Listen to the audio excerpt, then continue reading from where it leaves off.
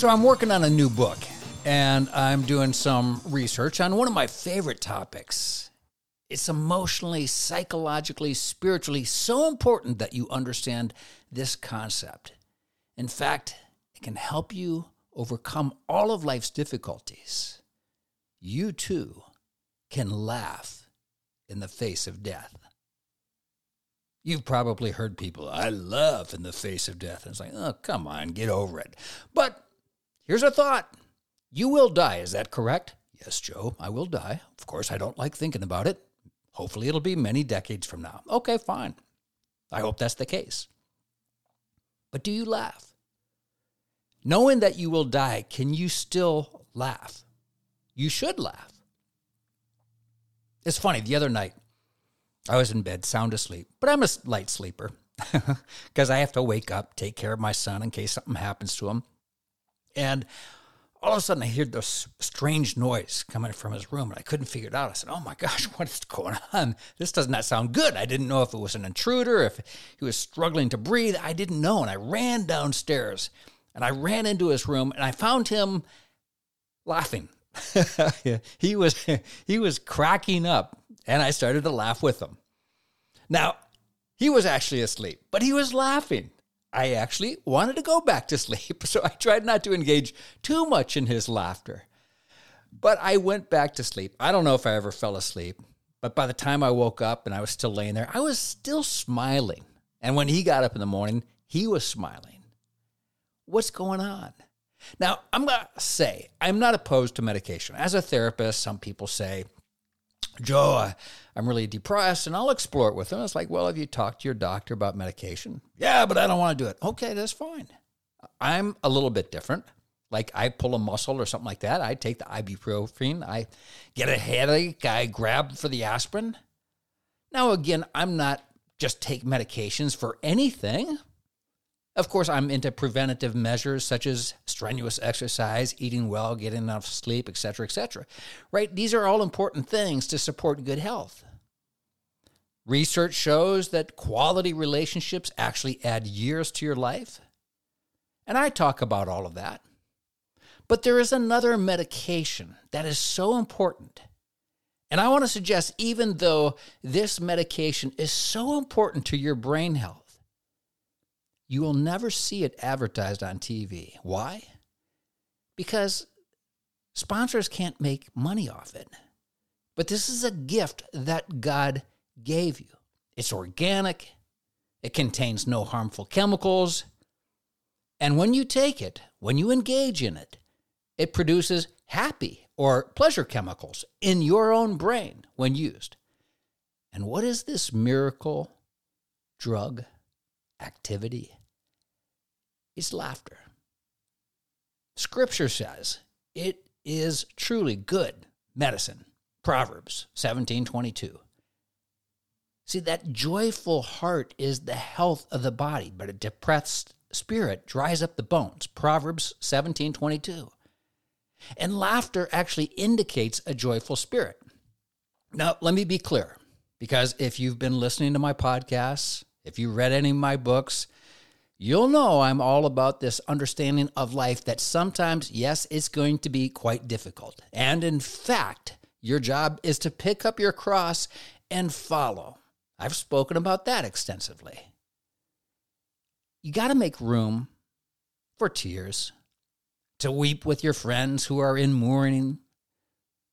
Ecclesiastes says, there is an appointed time for everything, and a time for every affair under the heavens, a time to give birth, a time to die, a time to plant, a time to uproot the plant, a time to kill, a time to heal, a time to tear down, a time to build, a time to weep, and a time to laugh, a time to mourn, a time to dance, a time to scatter stones, a time for everything. A time to seek, a time to lose, a time to keep, a time to cast away, a time to rend, a time to sow, a time to be silent, and a time to speak, a time to love. It goes on and on. So again, clearly Ecclesiastes says it seems to be there's a time for everything under the sun. And Psalms 100, one of my favorite Psalms, says, shout joyfully to the Lord. Or as it reads in the translation of the Message, bring a gift of laughter. Sing yourselves into God's presence. Now, prayer can take many forms. And I'm not here to tell you how to pray. Oh, Joe, I do this for prayer. I do this for prayer. I can talk about what I do for prayer, but why follow me? Go listen to your pastor or your priest. But I want to tell you that sometimes my most not so profound but sincere prayer sounds something like, thank you, God. Thank you, Jesus. Praise you, Lord. And I pray this prayer when I'm on a run, when I wake up, when I'm at the beach, when I'm on the ski slopes, when I'm struggling, when I'm walking, when I'm sharing. And usually when I'm saying this prayer of praise, again, quite simple, I have a smile on my face. There's joy in my heart. See, praise is your recognition that God is in you and for you. Praise is the acknowledgement that no matter your circumstances, God is in control and his plan for you. Your salvation is assured. Amazing, isn't it? And yet how many times we walk away where someone could look at our face and say, wow, that is a person who is praising God, who is thankful for the gift of salvation, of life. And how would you actually demonstrate this? In a sense, your laughter, your joyful spirit. Now, let me just do a little thought experiment with you as the investigator. When you last went out with your friends, your date, a loved one, and you laughed together, did you feel more love, more intimacy than, say, when you last had a fight? Now think about this. I'm going to give you a minute. Last time you went out and you laughed and you frolicked, did you feel love? Or did you feel that deep, abounding love the last time that you had a really great fight? To cite the cliche, life isn't all fun and games. That's true. But what would life be without fun and games and laughter? Now, as a therapist, when I'm working with the very difficult population of couples, I love the work. It's not always difficult, but sometimes it is. And when couples come to me and they're entrenched, they're just deeply rooted in the fight. And I'm asking them about their difficulties, and I swear, it's like I could have 5 hours for you, and I don't think your list of grievances would end. But then I ask them about the last time they actually had fun together. They laughed, they played, they enjoyed each other. And they sometimes get quiet, and I can see that little imaginary thought bubble above their head, that you see in cartoons. Joe, we're paying you money here so that we can talk about our problems. No, you're actually not. You're actually engaging in therapy, doing that difficult work because you want a different life. You want to transform that chaos, that difficulty, the distance in your relationship to something more meaningful and beautiful and together. And that's why I go back and I say, when is the last time that you laughed together? Now, again, I get it. Life is difficult. Problems have to be addressed. But sometimes setting the stage with love and laughter and joy actually allows you to engage in the difficult conversations better than if you were just fighting. And yet that's what happens when we lose that sense of laughter, of joy in our lives. You see, laughter draws people together. And healthy physical and emotional changes in the body take place when you laughed. Laughter is the great preparation material to have those difficult conversations because humor lightens the mood and it inspires hope. It actually allows you and helps you to forgive more easily because when you're laughing, you're not angry at the same time. And when you're not angry, you're more inclined to say, yeah, I'm angry. I'm not going to let go of this anger. And you're not going to forgive.